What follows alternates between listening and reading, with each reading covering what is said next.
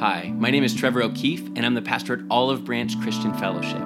We're a Jesus-loving Bible church who are committed to studying the words of Jesus, walking in the ways of Jesus, and partnering in the mission of Jesus. Thanks for joining us on that journey today. So I asked Ray if he would read our passage from Matthew chapter 28. The Gospel of Matthew, chapter 28, starting in verse 16. Then the 11 disciples went away into Galilee, to the mountain which Jesus had appointed for them. When they saw him, they worshipped him, but some doubted. And Jesus came and spoke to them, saying, All authority has been given to me in heaven and on earth. Go therefore and make disciples of all the nations, baptizing them in the name of the Father, and of the Son, and of the Holy Spirit, teaching them to observe all things that I have commanded you. And lo, I am with you always, even to the end of the age. Amen. Let's pray together. Father, this is your church. You are the head of this church and the chief shepherd here. And this is your opportunity now to speak through your word to each of us. And so, God, we're asking that you, by your Spirit, would not just teach us things that are relevant or true, but that you'd work things into our hearts beneath the surface, touching on things and healing things. Jesus, things that you see that need attention. And so, God, we turn your direction to tell you that this is your time and that we're here to be with you. In Jesus' name, amen. Today we wrap up our little series that we've entitled God's Continued Work and Our Unfolding Story. If you've been with us, you probably are aware that we've been talking about this now for 4 weeks, talking about what we believe that God is doing in our little but loved local expression of the global church. We've been slowing down to talk about kind of our mission and our values as a church. Things that we're hoping, these don't feel like the introduction of new concepts or new ideas, but things I'm hoping that you've been seeing already that now you're hearing language being put to. And the reason we rolled into this series on the heels of spending the year and a half in Mark's Gospel is because Mark's Gospel ends rather abruptly. So we've slowed down then to talk about what Jesus does after his death and resurrection before he ascends into heaven. And in talking about what Jesus does, we've then talked about what Jesus continues to do now in the church age, and then specifically looking at how he's shaping and molding our church to be a part of that work. And if you've been around, you probably know that we have a bit of a mission statement here as a church. Here at Olive Branch, our mission is to experience renewed life as Jesus renews our thinking, giving us a renewed purpose, fulfilled alongside renewed relationships. You see, we're attempting to hit our goal of experiencing renewed life in Jesus. We're attempting to hit that goal by aiming at 4 different targets, and we've taken one each week. Perspective. Remember, we're looking for renewed thinking, that when we gather, we're wanting God to address our perspective and realign the way that we think about God, ourselves, and the world around us. We're like a car that's out of alignment, constantly pulling towards destruction. We need his voice and his Spirit at work in our lives to realign our hearts. Yes, made in the image of God, but housing a broken, sinful, fallen nature. So we aim at perspective, but then mission.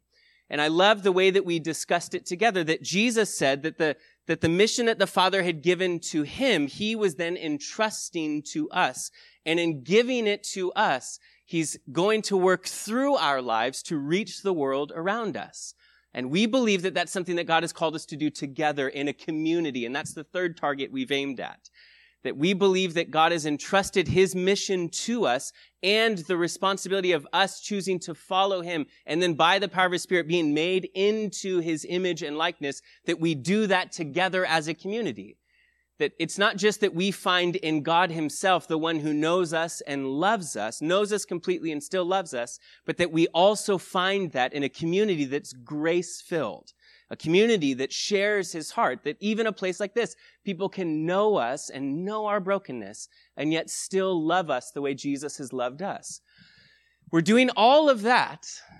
We're aiming at those 3 targets because our real target is discipleship, is renewed life. And we believe that that's going to come about, our renewed life is, as we allow God to realign our perspective, to transform us from the inside out. And then as we find in that shift that takes place inside of us, the mission that he entrusts to us, that we will carry out together as a community, that if we do those things together, that's what it looks like to follow Jesus. That's what it looks like to be a disciple, to live a renewed life. So thus far in our little series, that's what we've worked through. We found Jesus first on a road, talking to his friends, telling them that all of the book has always been all about him. But then we found Jesus spending time in a room with some of his followers, telling them, as the Father sent me, now I am sending you. And then last week we talked about Jesus on the shores of the Sea of Galilee, where he reinstitutes or brings Peter back into right relationship, not just with himself, but with his community that he's now entrusting his mission to, which we used as a great opportunity to remind you of a huge part of our church life, which is the home groups that are a part of this church. An amazing gift, I believe, in my life and in yours, a place where we're known and loved inside this church is inside those groups. So I'm hoping that you're taking the step forward to get into one of those groups because I think that they're a great gift and blessing. But this final little moment is something we looked at last week. This final moment where Jesus will give a final command. We call it the Great Commission. The last instruction that Jesus will give his friends before he ascends back into heaven. It's just been read to you, but look again in your Bible. Matthew 28, verse 19. Go therefore and make disciples of all the nations, baptizing them in the name of the Father and of the Son and of the Holy Spirit, teaching them to observe all things that I have commanded you. And lo, I am with you always, even to the end of the age. The command that Jesus gave here is not that we should go. In fact, the way that it's worded, it's while going, while living. The command is simply to make disciples. I mentioned it last week, I love the way that it's linguistically formed here, where he says, go ye and make disciples. The go that's there is a second person plural form. It's telling you that you go together, that you all have this commission to carry out not just individually, but collectively together as a group that you'd carry this out. And then he tells them, and baptize them, bring them into the community, bring them into the family of God and teach them to obey. This is what it looks like to make disciples, is to show people what it looks like to follow Jesus, what it looks like to yield your life to Jesus, to surrender and give him authority and control. Teach them what that looks like. You see, discipleship's the grand goal of our church because it's the final command that Jesus gave his followers, and it has always been seen as the greatest and most significant task that the church throughout the ages has been entrusted with.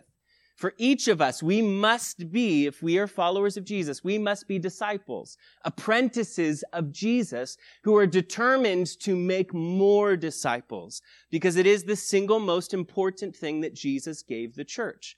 And we believe as a church that we'll accomplish this goal by having our perspective realigned in our weekly gathering and by embracing the mission that Jesus has entrusted to us as a church and by carrying out that mission together as a community. Or as we like to say it, again, our mission is to experience renewed life as Jesus renews our thinking, giving us renewed purpose, fulfilled alongside renewed relationships. Now here's the question that comes up though about discipleship. How are we to make disciples if we ourselves are not first disciples of Jesus, apprentices of Jesus? And how will we become a disciple of Jesus if we first are not clear as to what that even means to be a disciple? Because this is a foreign term, isn't it, in our American modern culture? We don't really use the term or title. However, it's not so foreign, the practice. Think of this. Here's what I mean. We may not use the title or term disciple. We do, however, know and understand that our lives are constantly being formed and shaped by forces around us. You could say that you're being made a disciple of the good old US of A, or as a Californian, or even a San Diegan. It's when you have family come in from out of town and they ask you for directions and where to get from, or how to get from point A to point B, and you start saying, take the 5 to the 56 to the 15, and in the back of their mind, what they're seeing is that old SNL skit where Californians gave directions and they laugh. How many of you have had this happen to you? They laugh and say, it's true. I can't believe it's real. Because I've had that experience. It's where you as a San Diegan, you find yourself, having been in California for long enough, you finish your drink in a restaurant, and as you leave, rather than throwing the melting ice away in the trash, instead you look for a planter to pour it out because you're so used to having to conserve water and be conscious about being wasteful, specifically when it comes to water. It's funny, even with our friend groups, we find ourselves beginning to all think alike about some of the issues that are playing out around us. We find ourselves in friend groups oftentimes beginning even to dress and look alike and consume the same forms of content. We're constantly being formed by things around us so that we begin to reflect them. We're formed by the culture that we find ourselves in, the friend group we surround ourselves with, and even the content that we ingest.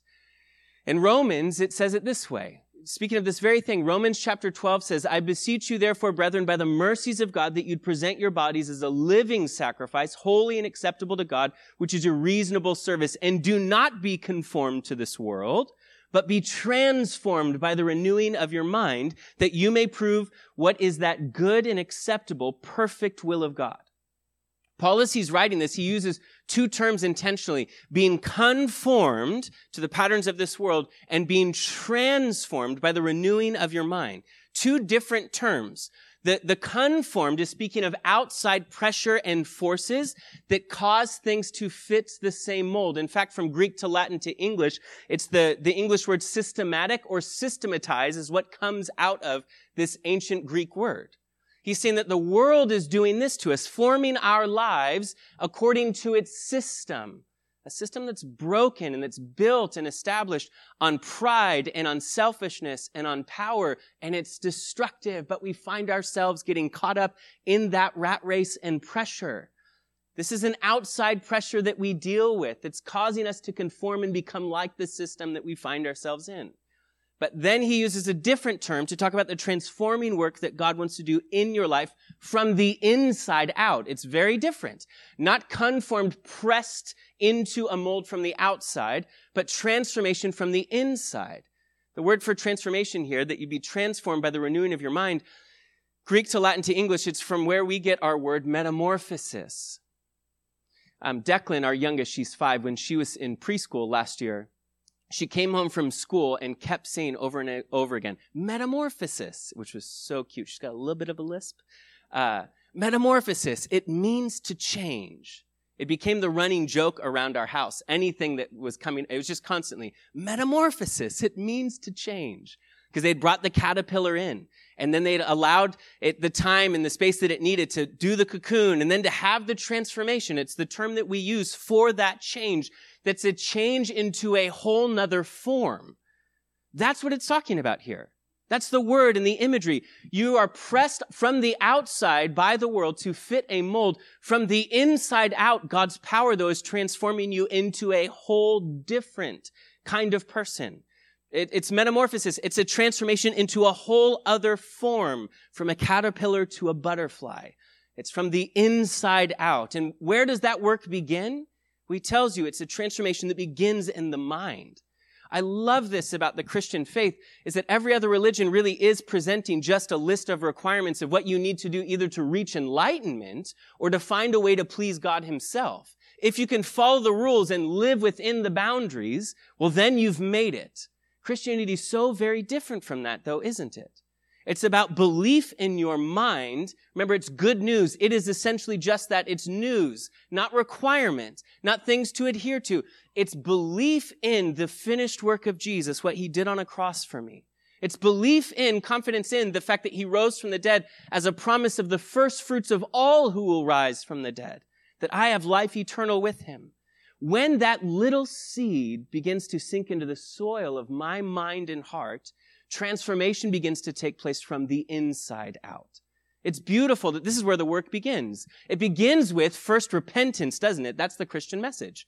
That's what Jesus went around teaching. He said, repent, for the kingdom of God is at hand. It's so close. It's at hand. It's so close. It's at the door. It's arriving right now. Don't miss it. Repentance means literally to change the mind. We often think of repentance as to change direction, because when you change your mind, your direction does follow. Your action follows with it. But it really simply means to change the mind. If you change your mind about what you think of yourself and about God, and you have that moment in time where you say, God, the truth is I'm broken beyond repair, and Jesus was right when he said I needed rebirth, not reformation. And so Jesus, I cry out to you and ask you then to transform my life because I need you. That is repentance. Following that mindset, the belief that's planted in the mind, that settles down into the heart to change affections. In Scripture, it says God works in you both to will and to do, though. He doesn't just work in you to begin to change the desires of your heart, but then giving you by the power of his Spirit the ability to do the things he's calling you to do. The actions follow. But it's never in a reverse order. It's never the action first and then feel it in the heart and then maybe convinced. No, it's, will you take the step of faith to believe? It's what Casey prayed earlier, that Jesus had said, taste and see, won't you come? Don't just take it from me, for you yourself, taste and see that the Lord is good. Believe for a moment, step out in faith and say, Jesus, I trust you. When that moment happens of repentance, there's transformation that begins. The beauty is that in Scripture it promises that he who began the good work in you, he is faithful to complete it. That he will complete the work in your life. He is committed to you and the work that he desires to do in you. Now, don't let me lose you, because I might have already. The question this all begs, if discipleship is what we're talking about as our goal of every follower of Jesus, how will we make disciples if we are not first one? And how will we be one if we're not clear on what this even means? So join me for a few minutes on a very nerdy rants on a cultural excursion back in time to what it looked like in the first century for Jesus and his friends. In the first century, when Jesus arrived on the scene, although Rome is in power in that moment in time, Jewish culture is still alive and very well. It's thriving even under Roman rule. And a part of Jewish culture in the first century, a position that was very prominent, was that of a rabbi. The rabbi's responsibility was to teach the people, to train them on who God is and what God wanted from them. They're a highly esteemed individual, typically beginning their ministry at the age of 30, and their first action was, their first line of duty was to go out and find disciples, apprentices. And that's exactly what we find Jesus doing, isn't it? At 30 years old, publicly beginning his ministry as a teacher, as a rabbi, beginning to tell people who God is and what God wants from them. In fact, embodying who God is and allowing them to see, even saying that no one has seen the Father except the only begotten. And he has come to declare who God is to you. That's what the Scriptures tell us. So Jesus is his first job as he kicks off his ministry. He needs to select disciples. Now, the Jewish culture in Jesus' day was extremely religious. In fact, to be a Jew by definition meant to be uniquely connected to God. If you were of the children of Israel, remember Israel, it's the name Jacob was renamed to contend with God, the one who wrestled with them. We are his descendants. We are the ones who wrestle with our God. We're the ones who are uniquely connected to him. So by identity, their faith was intertwined just with culture and life. And so as a young person, as you began going through schooling, that schooling was to teach and to train the next generation, not just how to do some simple tasks, but also in the Scriptures and in the history of their faith as a nation. But the schooling also functioned for a second form, and maybe you know this, and that's that it would weed out those who are not the best and the brightest. 3 different forms of schooling in the first century for Jewish children that they could attend that historians tell us about. I won't bore you with all of the details, but by the age of 14, if you hadn't memorized the first 5 books of the Old Testament, memorized them, knew them so well that if someone quoted an obscure passage, you could quote the remainder of it in its context. If you didn't memorize those first 5 books, after that first phase of schooling, they'd send you off to learn the family trade. Now, if you made the cut, you had 2 years to memorize really the rest of the Old Testament. If you could do that, you'd move on to a 3rd phase of schooling. Most of us would not. I would not do that. So I would have been told, go learn the family trade. And so I would go to work in Dad's shop or on Dad's boat or out with whatever the business in the marketplace was that my family ran. But there's a 3rd phase of schooling that basically looked like the process of writing an application to attend a prestigious university, where you're trying to put together all of your references, all that makes you valuable, so that you can present yourself before a rabbi and beg to become one of their disciples. To be honored with that was your absolute goal in the Jewish culture. Disciple, though, is not really a word that we use in our modern culture, but it does carry the idea with it of apprenticeship. And I think we can understand that because if you picture even just a master craftsman and a woodworker, to be his apprentice means that you want to learn all that he knows so that you can do what he does. Because the goal is not just knowing what he knows, the goal is being like him. The goal is being able to live like he does, to do the things he does.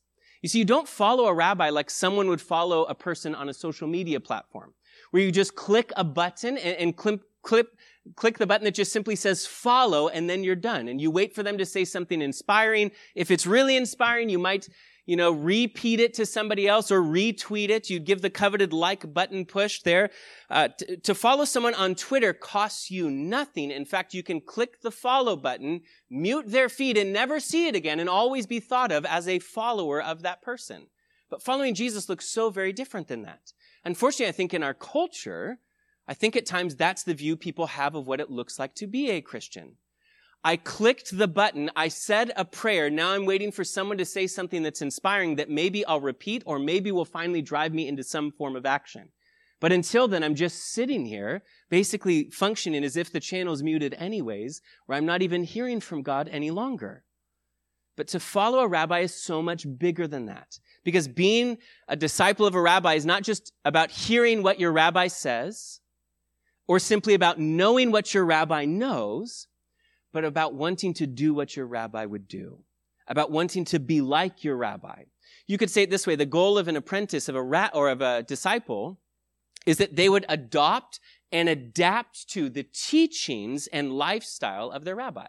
That they would adopt and adapt to the teachings and lifestyle of the one that they chose to follow. And that's what it's meant to look like for us as followers of Jesus. There's an ancient Jewish rabbi who 200 years before Jesus was alive, and he had a saying that got turned into a little comment that was popular and prominent in the culture that Jesus was alive in, because historians reference it.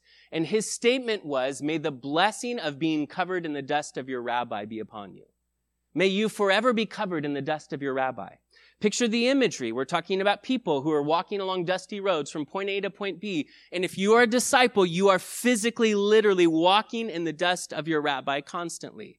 The blessing of God, the culture thought, rested upon those who were covered in the dust of a rabbi. Now, a rabbi's teachings in the history and culture were referred to as their yoke. You picture, remember, two oxen who are plowing together, working together in unison to plow a field, that wooden beam over their shoulders that ties them together and ties them to the plow is called a yoke. The rabbi's teachings were referred to as a yoke. And what did Jesus say about his yoke? He said, "My yoke is easy and my burden is light." Jesus is inviting us to be with him, and he's saying that this will not be an unbearable burden for you to bear, because I'm going to walk alongside of you. And then he said, "Listen and learn from me. I'm gentle and lowly of spirit." In fact, one of the books, Danny mentioned the resource table, one of the books that's on that table is called Gentle and Lowly, and it's a beautiful book that we gave to our home group leaders, I believe in the springtime, but a beautiful book written about what Jesus says about himself. Of all the ways that you would describe Jesus, would you use those words? Because it's how he would describe himself: gentle and lowly of heart. It's beautiful. Now, when Jesus comes along, when you look at him in the Gospels, did you know that only 5 times does Jesus say, "Believe in me"? But there are 20 times in the Gospel, it's 4 times as many, where Jesus looks at people and says, "Follow me." There's a difference between the two. You know, it wasn't that many years ago when Time Magazine did a cover story about the most admired people in history. And people that you would expect, Shakespeare, Napoleon, Lincoln, they made the list, as did Jesus. And I'm sure he was very flattered to be so admired. But when you think about it, Jesus never asked for admiration, did he? He wasn't asking for a fan club. He asked for followers. I think for some people, that's their view of Jesus, though, is that there may be an admirer, they're a fan from a distance, but what Jesus was asking for was activity, a choice to follow him actively. An admirer is impressed. A follower is someone who's devoted, though. An admirer will just stand back to observe, but a follower will engage. An admirer might even stand and applaud in a moment, but a follower is willing to surrender. And Jesus would talk openly about how it would cost us something. In fact, he'd tell us to count the cost of that surrender to choose to follow him. And it wasn't just a metaphor, was it, when Jesus said that there would be a cost involved? Some of you have experienced this. In fact, when he gives the examples, he gives the highest possible form of examples, talking about how you might lose even your own family, the most dear of relationships. It might cost you even your own life, he said. You might pay the highest priced relationally. You might pay the highest priced physically. Make no mistake that salvation is free to you, that you don't have to earn it. By grace you've been saved, the free gift of God. It's free to you. It cost him everything. But he was very clear in saying, although you don't have to earn it, he didn't hide the fact that it may cost you when you choose to accept it and embrace it. Is it going to cost me everything, though, to follow him? Well, what he does require is that I have a loose hand on everything in case it costs me those things. I have to choose. He requires that I loosen my grip on everything, that I'm willing to lose everything if I'm going to follow Jesus. Now, if you went to a rabbi in the first century to apply to be one of his disciples, he would grill you with questions, quotations of scripture, starting a verse and letting you finish the passage. And for the most part, people would be turned down and told, go back and, go to dad's business and work the family trade. But for the select few, for the prestigious, they would hear the words that everyone in that culture longed to hear. The highest honor that the rabbi would say, come and follow me. But in the Gospels, if you think about it, Jesus flips the script, breaking the social norm in at least a couple of ways, both in how and who. Think about this. He breaks the social norm both in how and who. The how he called people. The social norm was that you would go and beg and grovel and bring all of your credentials before a rabbi to give them the honor in an honor and shame culture to deny you the privilege of following them. Keeping that social structure intact, Jesus flips it on its head, the one who's gentle and lowly of heart, flips the honor-shame social structure on its head by going and putting himself out vulnerably and saying, would you come and follow me? Putting himself out to where he could be rejected. This, for us, we don't pick up on this in the 21st century. In the first century, people would have heard this or read this and found this shocking that Jesus would do this as a rabbi. It's not just how he'd call disciples, but the who. He did not go to the prestigious schooling or little institutions or to other rabbis to pull from their apprentices to build his team of followers. Jesus didn't do that. Where did he go? He went to the workforce. Which means that what? At some point in time, they were told, you're not going to make the cut. You're not good enough. And so go get a job. And Jesus went after the ones who had been passed over. He went to the ones who had already been told, you don't make the cut, which is so very beautiful to me. In fact, I want you to flip, because we're in Matthew's gospel, to look at how this guy who wrote this gospel, Matthew himself, how he received his call from Jesus. It's found in Matthew chapter 9. Because this is one of the most shocking of invitations that Jesus will make in the first century context that the Bible was written in. And this passage, it might feel vaguely familiar to some of you. Almost 2 years ago in October of 2020, I was a guest here before even becoming the pastor. And this was a passage I walked through with you because I love this moment in time. I love the call of Matthew. It's a powerful and beautiful moment.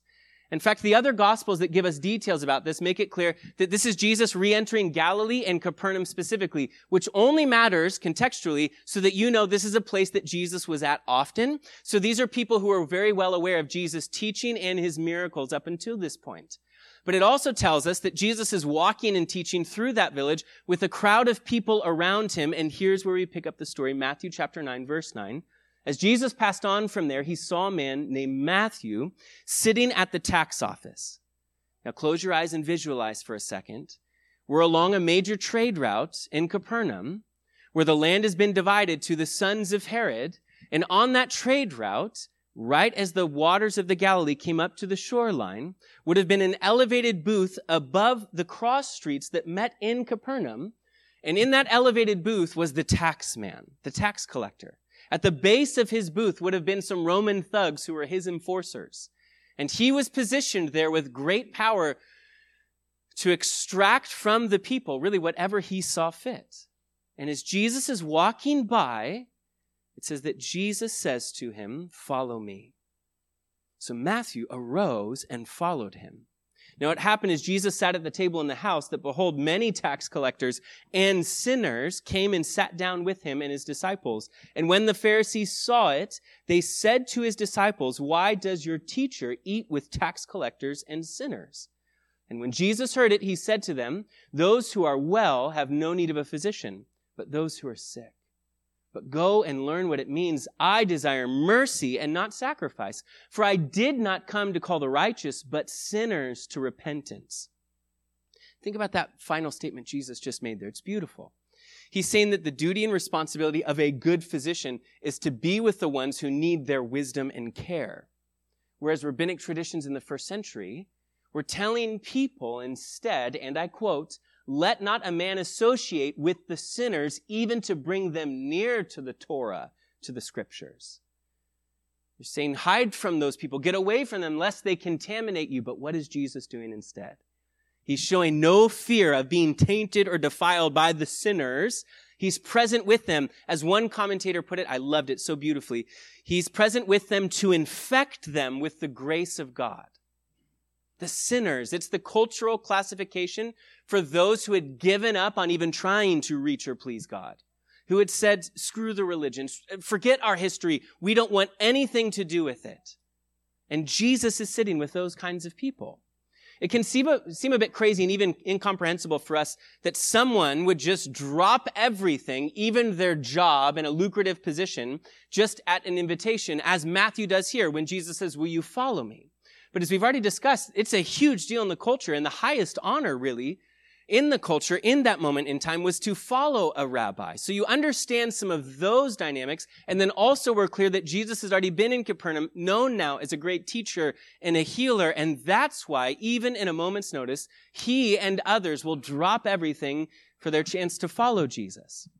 Now, when he chose to follow Jesus, I just want to point out 3 things that are really points of application. And spoiler alert, you'll recognize these 3 things as really what our values are as a church. If our goal is to live a renewed life in Jesus, to be a disciple of Jesus, these are the 3 things we've said: perspective, mission, community. These are the targets we're aiming at because we believe that makes a follower of Jesus.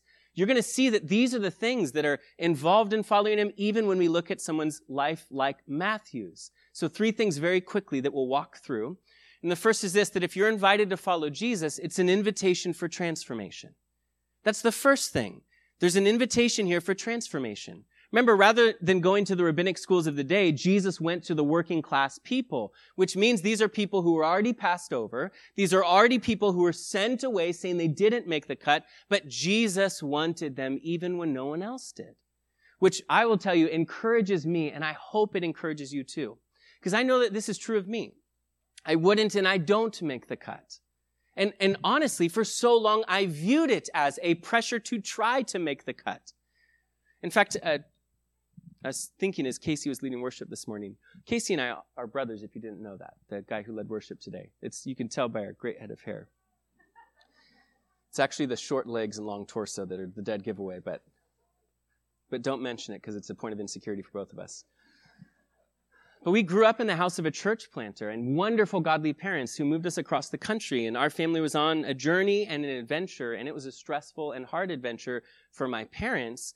And that created a very high-stress home where I think for many reasons that were good, but not the best, we had a dad who was rather intense and often aloof because of what he felt he was entrusted with that was a weighty work and job. And that created a really difficult way for us to try to view the Christian faith, where all of a sudden we're viewing God with the rigidity that we're coming up against in our home, with a hard man who ruled the roost in our house, where now all of a sudden you project those things onto God, and you're viewing God then as this angry judge who does have a bunch of requirements and seems to just be waiting for you to mess up to slam the gavel and give you judgment. For me, I started to view the church as a house that was built up on stilts, and I knew that there were people inside it. I knew that they even seemed to enjoy it, but I thought I had no way to build my way up into that house. Then everything shifted for me when I heard someone talk about grace. Remember, as I heard this guy talk about grace, I remember afterwards arguing with him that none of what you just said makes any sense. And he just got the most stupid grin on his face, which just irritated me, and kept smiling, saying yes. And the more I pushed back, saying, that doesn't make sense, though. What you're saying, he just, yeah, and smile. And that man told me, why don't you reread the gospel and see what you think? And so for me, that's what I did as a high school student. I sat down and started to reread through a gospel, and I was captivated by the grace of Jesus. I thought the whole time, if I could belong, it's going to be that it's built on my merit, like rungs that are on a ladder, or steps and stairs that lead into the house. If I could build it on my merit, this crushing weight. And then I saw finally that I could belong, and it was based on his mercy, not built on my merit. It was that grace shattered the view that I had and kicked the stilts out from under the house so it came down to street level to include broken people like me who could be welcomed in. I don't know what someone's made Jesus to look like in your view. I don't know what someone's left the church feeling like in your perspective. But can I tell you, do the thing that I did. Open a Bible and look at Jesus. Just walk through a gospel and see the beauty of God among us and the grace that he had for people. It did something in my heart. It started something in that moment that still is a work that God is doing. Because there's beauty in grace. For so long, fear and shame were the only motivations I found as I looked the direction of God or the church. And now all of a sudden I found something else. I found a more powerful motivation than those, and it was love. That I was loved by God. And that I could love him in response to that. That's the beauty and the power of the gospel. That to be invited to follow Jesus is an invitation for transformation. And that's an invitation that goes out to broken people, even a guy like this. I mean, tax collectors, even in our modern setting, they're not like the biggest, most popular. There's like not fan clubs for these kinds of people, right? No one is thrilled. Like, I don't know, if I worked for the IRS, I probably wouldn't tell people. Like, I'd hide it more than CIA cover. Like, because no one is thrilled about the reality that exists, that we have an authority over us, extracting money from us, and then sometimes us saying, well, where does it go? It was even worse back in that day, because for someone to function in this role meant that they had partnered with the dominating nation who is suppressing the nation of the Jews. They're now working in cahoots with the Romans themselves.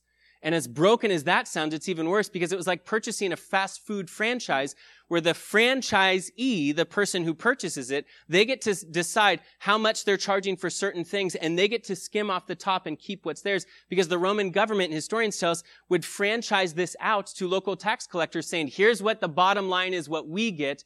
No one needs to know what that number is. You can charge whatever you want. And he could charge whatever he wanted. There's historical records that talk about how he could tax every wheel that was on the cart that you pushed into the marketplace. There was no end to these taxes. So by law, this man had a lot of authority, but by action then, he had a lot of animosity. For him, it was a lucrative career, but it came with a very heavy social cost. In fact, Jesus picked up on that. Remember in Matthew 5, where he's talking about loving your enemies? And he says, if you only do good to those who do good to you, you're no better than, what's the standard he uses? Oh, the tax collectors, the lowest of the lows in the culture. And yet Jesus pursued someone like that. Jesus went after him anyway. It's beautiful. This guy would have been viewed at the very least as a failure amongst his community, or worst, as a traitor for working with Rome to extort and take advantage of his own countrymen. I'm sure those are things he was often reminded of as people walked by that elevated booth. But Jesus now walks by, surrounded by a large crowd, and Jesus stops at the base of the booth. And when he did, I would bet what you heard was, as people held their breath and hit each other to stop and waited to see, they probably snickered and sneered, assuming that Jesus would do what they had done. That Jesus would put him in his place, that Jesus would make a public spectacle and example out of him, saying what a rotten person this was. But what Jesus does stuns the crowd around him. Because Jesus invites a person like that to follow him. That Jesus treated failures as if they had never failed. That this becomes an earmark of his ministry, is that Jesus wanted those that no one else wanted. It's the mystery of all mysteries that I am fully known and fully loved by God. It wasn't long ago I ran into a former student, now an adult, who had gone away to school and finished their master's program and then come back to the local community. I ran into her in a store, it wasn't that long ago, and started asking her about life and then asking her about her faith. And like, well, what do you think now as an adult? You're in your 20s. What do you think about Jesus? And she hung her head and said, I've always believed the facts about the book, about the historicity of what Jesus did and accomplished. She said, but I've always just struggled so much to believe that God could know me and that he could still love me. And it is the mystery of mysteries, isn't it? And for so many of us, this is the battleground of our faith, is not about the facts of it. It's about the reality that you have a God who loves you and treats failures as if they haven't failed, because he gives grace, which is so otherworldly. It's like kryptonite and Superman. These are things that do not exist in our world. This is so different how Jesus would treat people. He willingly chose his disciples. He chose you and me, and he knew completely what he was getting. And I believe it's because he also knew what you and I would be becoming. Because to be asked to be a disciple of Jesus is to be given an invitation for transformation. It's really beautiful. This guy, Matthew, no one had a way of seeing what Jesus saw in him. Jesus saw inside the flawed lod of a man that Luke and Mark's gospel would actually refer to as Levi. That was his former name. Jesus would rename him. Jesus saw in him someone he would rename Matthew, that would be a great evangelist and a world-shaping gospel writer. Jesus would choose his 12 disciples. Many of them are blue-collar workers who are fishermen or they're insurrectionists. But what he needed also was a man who was good with a pen. And so he chose this tax collector, transformed his life, and Matthew will become the first to write an eyewitness gospel account of the life and teaching, the work of Jesus. It's crazy when you think that Levi, this man, the covetous rip-off artist of a tax collector, would have his name and identity changed to Matthew, which literally means the gift of God. That's how Jesus saw him. I love that when Matthew, even here in his own gospel, tells his own story, he doesn't even mention his former name or identity, does he? And I think it's because for him, Jesus had so changed his identity, changed who he was, that to even mention himself as Levi would feel as if he's writing about someone who no longer even existed. Because to follow Jesus is an invitation for all of us to be transformed by him. Yes, he sees me as I am, but he also sees me as I can be, as he shapes and reforms my life. The person that he'll cause me to be is what he sees me as. It's not just an invitation for transformation. There's also an invitation here, if you're going to follow Jesus, the second thing, to carry on a legacy. The invitation is, yes, be transformed, but the invitation then is work with Jesus to carry out his mission and message in the world. In fact, this is what Luke chapter 5, verse 28 tells us. When Jesus gives this invitation to this man Levi, that Levi got up, left everything to follow Jesus. That he had a whole new life's purpose that was no longer wrapped up in his work before. And if we stick with Jewish culture, and how so many biblical scholars would now agree that it's probable that 10 of the 12 of Jesus' disciples would have been under the age of 18. Some would guess in between even the ages of 14 to 18. The two exceptions to this would be Peter, who we're told was married, and then probably this guy Matthew, because of the job that he held in the community, he probably was above the age of 18. Which means that the Last Supper imagery that's very famous is probably very skewed because they look very old and Jesus looks like the young one at the table. But it also would explain some of the brash impulsiveness the disciples seem to manifest when they're like, call down fire, Jesus. And we're like, that seems over the top. Not when you're 14. When you're 14, it feels totally rational to do that and to react that way. Now, I bring that up because Jesus is a rabbi. He's entrusting his mission and his message to his disciples, who are a bunch of teenagers that the world had already passed over and said, you don't make the cut. And he would train that small group of teenagers to carry out his message of life and hope to the whole world. And if they failed to pass it out, then the life and mission of Jesus, think of this, the mission of God in heaven would have utterly failed because the message and the mission would have died with Jesus. See, to be called to be a disciple comes with an invitation to carry on the legacy of what Jesus is doing. which is something that they accepted and a mission that they carried out to their generation. And the same can be said for you, that he's entrusting you with that same mission. Remember in Matthew chapter 5, during on the Sermon on the Mount, where Jesus will refer to his friends and say, you're the salt of the earth. You are the light of the world. The world without you is going to continue to stumble in darkness, but I have placed a light in this world. The you that's used there, the you are the light of the world, you are the salt of the earth, it's emphatic in the tense. That it means that Jesus was saying, you are the only salt in this earth that will keep it preserved, keep it from decay and from rotting. You are the only light in this world that will keep people from stumbling in darkness. Do you see what Jesus is teaching us here? Is that without us carrying out the mission and message of our rabbi, the world will continue to stumble in darkness. The world will continue to rot and decay. As a disciple of Jesus, you are in many ways carrying then the world's only hope, which means that we shouldn't sit back and disengage from the culture and talk about how rotten it is and how it's so quickly decaying in the good old glory days. No, we're supposed to engage with it to bring about life and hope and light and revelation. We're supposed to engage in the way that Jesus did with broken people who were the sinners, who were the tax collectors, so that they could see Jesus alive in us and find him as refreshing in us as these people found him in their day as Jesus broke into their world. Oh, and as we've talked in this series, it's not just that he's entrusting you to do this on your own. He's entrusting and calling us to do this together. You don't feel the weight of the world of, oh my goodness. No, this is God's work that he's doing in the world. We get to partner with him and we're going to do it arm in arm. That's what he's calling us to. Because to follow Jesus, it's an invitation, yes, to be transformed by him, but it's also an invitation then to move forward, carrying on his legacy. My friends, the world needs you as a disciple. And I challenge you that that ought to be your primary goal in life, to be like Jesus and to carry out his mission and his message to a lost and dying world. Okay, so here's how we close. By just me reminding you the other thing that I think is true about this. To be invited to follow Jesus is an invitation also for relationship. In fact, when Jesus calls Matthew to follow him, there's a Greek linguist by the name of Dr. Weiss who points out that Jesus' simple words, follow me, would be better translated, follow with me. Because Jesus' words were an invitation to a relationship. He wasn't saying follow the rules. He was saying, no, follow me.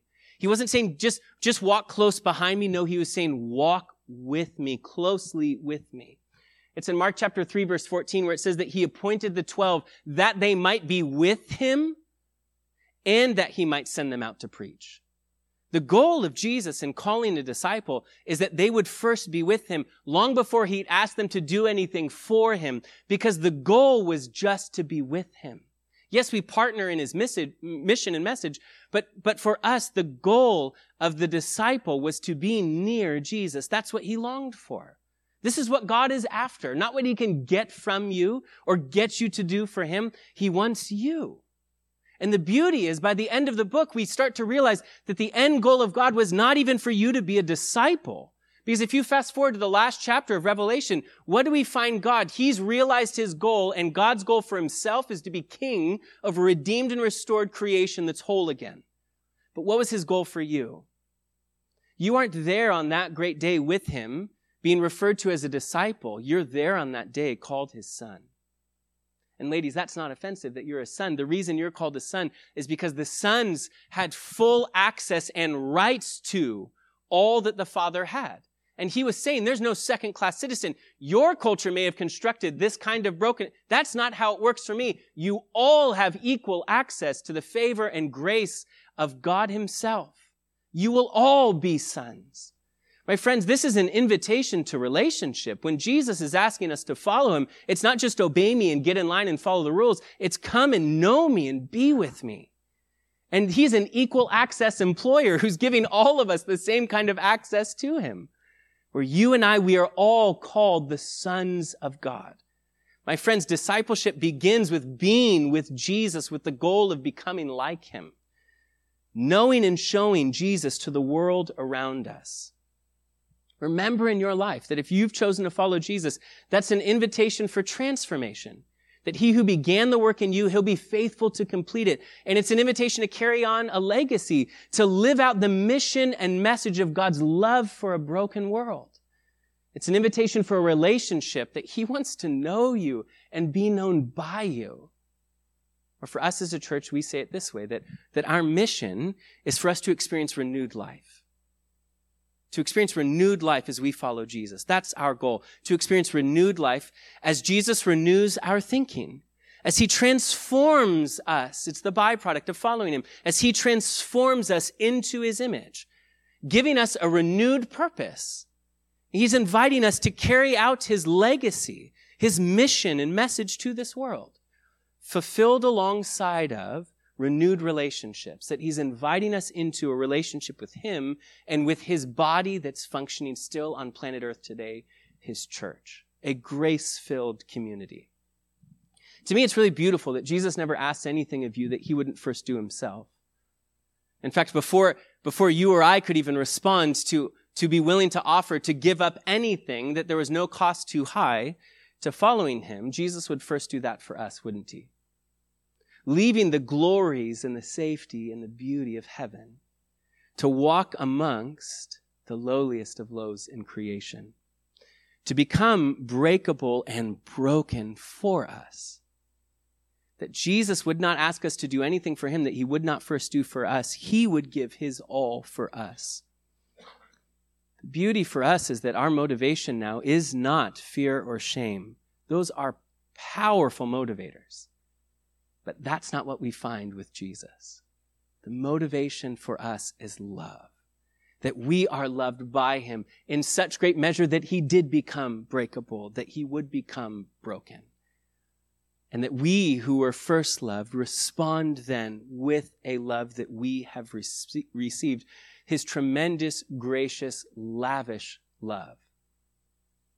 His invitation, it echoes over 2,000 years to be heard over us today.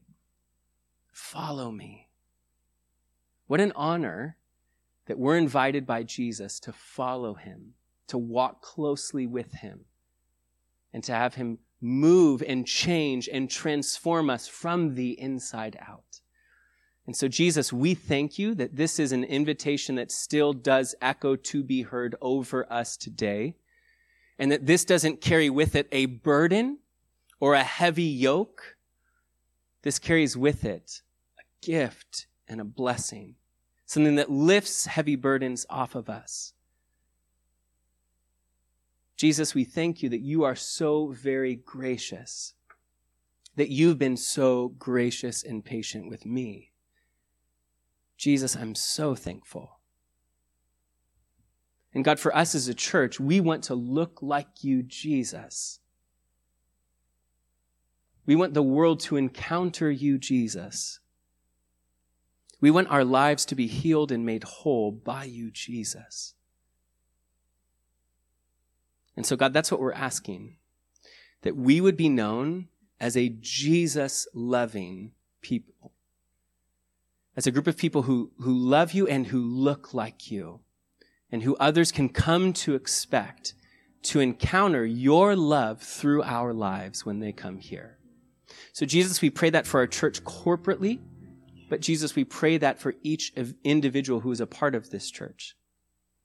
That the world would encounter in us the beauty, the radical, life-altering, beautiful power of your gracious love. Jesus, I pray that they would not find harshness or politics or heavy opinions. Jesus, that they would find you first. Jesus, that they would be captivated by you only. That we'd set aside all of our preferences, that we'd set aside all of our own agendas, that we would be a Jesus-loving group of people. That, Jesus, you could love this community through. God, we give you our lives because it is our reasonable act of service. It is our logical conclusion. A God who created the universe and gave himself for me. Jesus, it just makes sense for me to give my life to you. And so, God, we give our lives to you and tell you that we will answer the call to follow you, to walk with you. And so transform us, we pray in Jesus' name. Amen. Thank you again for listening to the Olive Branch Christian Fellowship podcast. For more information about our church, go to olivebranchcf.org.